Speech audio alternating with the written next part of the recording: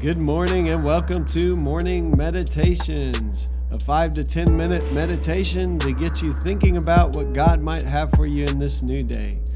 I'm your host, Pastor Nate Cook, so we hope you'll enjoy your meditation for this morning.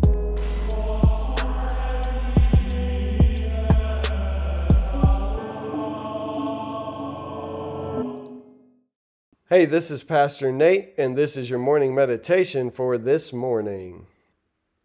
Today we are in Matthew chapter 15, and we're going to be reading verses 1 through 9. Then some of the Pharisees and teachers of the law came to Jesus from Jerusalem and asked, "Why do your disciples break the tradition of the elders? They don't wash their hands before they eat." Jesus replied, "And why do you break the command of God for the sake of your tradition? For God said, 'Honor your father and mother,' and anyone who curses their father or mother is to be put to death. But you say that if anyone declares what might have been used to help their father or mother is devoted to God," in quotation marks, "they are not to honor their father and mother," in quotation marks again with it. Thus, you nullify the word of God for the sake of your tradition. You hypocrites! Isaiah was right when he prophesied about you. "These people honor me with their lips, but their hearts are far from me. They worship me in vain. Their teachings are merely human rules." Man, this is an interesting passage, and it's a fitting passage. Here are the Pharisees and the teachers of the law, and it's interesting. It says they came from Jerusalem. Like this is the center of authority, Jerusalem. This is where the laws are held. This is where the temple worship happens. The laws that God had given them. It's kind of like, the governmental place. It's where everything is overseen. Jerusalem is the center of authority, and especially for the Jewish tradition. And now, Jesus' disciples aren't washing their hands. Now, this was not about hygiene back then. This is about ritual purity, okay? So, this is a ritual that's like cleansing the outside of you. And so Jesus we'll talk about this tomorrow a little more, but Jesus will eventually get to the fact that the outside's not what needs to be cleansed, right? But Jesus doesn't let them just run all over him. He talks back to them and says, "Okay, while you're looking at my disciples and passing this judgment about them, why don't you look at the plank in your own eye," as he will say other places. So it's pretty obvious in the Big Ten Commandments, which the ritual washing was not in the Big Ten. It was part of their law, but in the Big Ten Commandments, God said, "Honor your father and mother." And so you've created this loophole around that to say if you just devote this money to God, you call it devoted to God. The word for that was korban. If you call it devoted to God, then you don't have to help your father and mother with it. You're getting around the heart of the command with a loophole. And Jesus says, that's not honoring your father and mother. He says, Isaiah was right about you. He said, you have a lot of lip service, but your hearts are far from me. I say this is an appropriate text because I read this after the whole Roe v. Wade thing blew up last week. The Supreme Court wrote a ruling that kind of overturned Roe v. Wade, and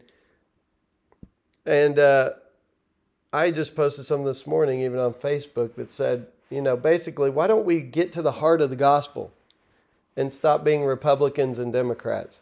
Because I have Christians who are Democrats who are they feel one way about this whole thing. I have Christians who are Republicans. Now, I'm just talking about Christians here. We're all Christians in this who feel a very different way, and they're arguing back and forth, and it's getting old. And maybe there's a whole different way, and that's getting at the heart of what Jesus would have done. Because neither of our political parties, let me just tell you something, none of them fit the values of the kingdom of God. And so Jesus says, you honor me with your lips, you're just really caught up in your traditions. So what we need to do on days like these, in days like these, is we need to get to the heart of what God wants. And you may have very strong feelings about what that is. But just like these Pharisees who have very strong feelings about washing before eating. I mean, this was a ritualistic thing. What we need to make sure is that we are seeing the heart of God and that we're not looking for loopholes.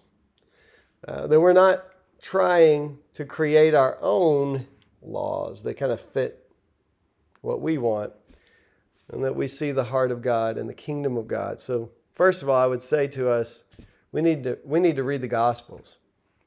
We need to read the Old Testament too. But if you have limited time, I would read the Gospels and see what Jesus cares about. And that's probably what we should begin to care about. People. And people inside the church, but specifically, Jesus seems to be reaching outside of his own circle. And so, on a day like today, what I want to say to us is, if what we're doing in this world doesn't help us love our neighbor and love God more fully, then it's probably not at the heart of the gospel. Because Jesus says, I could sum it all up in this: love the Lord your God with all your heart, soul, mind, and strength, and love your neighbor as yourself. And the rest of this is just rules that we kind of create. We create these systems to make ourselves feel better. I'm a good Christian if I do this, then this. And this has never changed since Jesus' day. The Pharisees had their list of rules, and if you followed them, you were a good Jew. And here were Jesus' disciples not following one of them. And Jesus says, don't give me that. You skirt the rules too. You've created loopholes in your law. So what God wants is our heart to be near to the heart of God. Isaiah says, these people, they honor me with their mouths, but their hearts are far from me. So what I pray for myself is that I will be able to discern in very divided times that what God really wants from me. And that I won't create loopholes to get around that, but that I will do that thing. That I will want to serve God with my whole heart, my whole mind, and all my strength, all the days of my life. And I know I fall short of that. But that's my prayer for the church right now. The Pharisees wanted to fight and bicker with Jesus, and Jesus wouldn't have it. Jesus called them out on their loopholes. Jesus loved the Pharisees, I believe. And Jesus loves us. And so I just pray during this time that we would be able to be those who say, God, what is your heart? And that's all I care about. Everything else could fall by the wayside. I want my heart to be in tune with your heart. There's a great song we sing, Hosanna, in church that says, break my heart for what breaks yours. Everything I am for your kingdom's cause. And we pray every day. Maybe we don't pray it every day, but we probably should. We pray every week at my church, we pray the Lord's Prayer.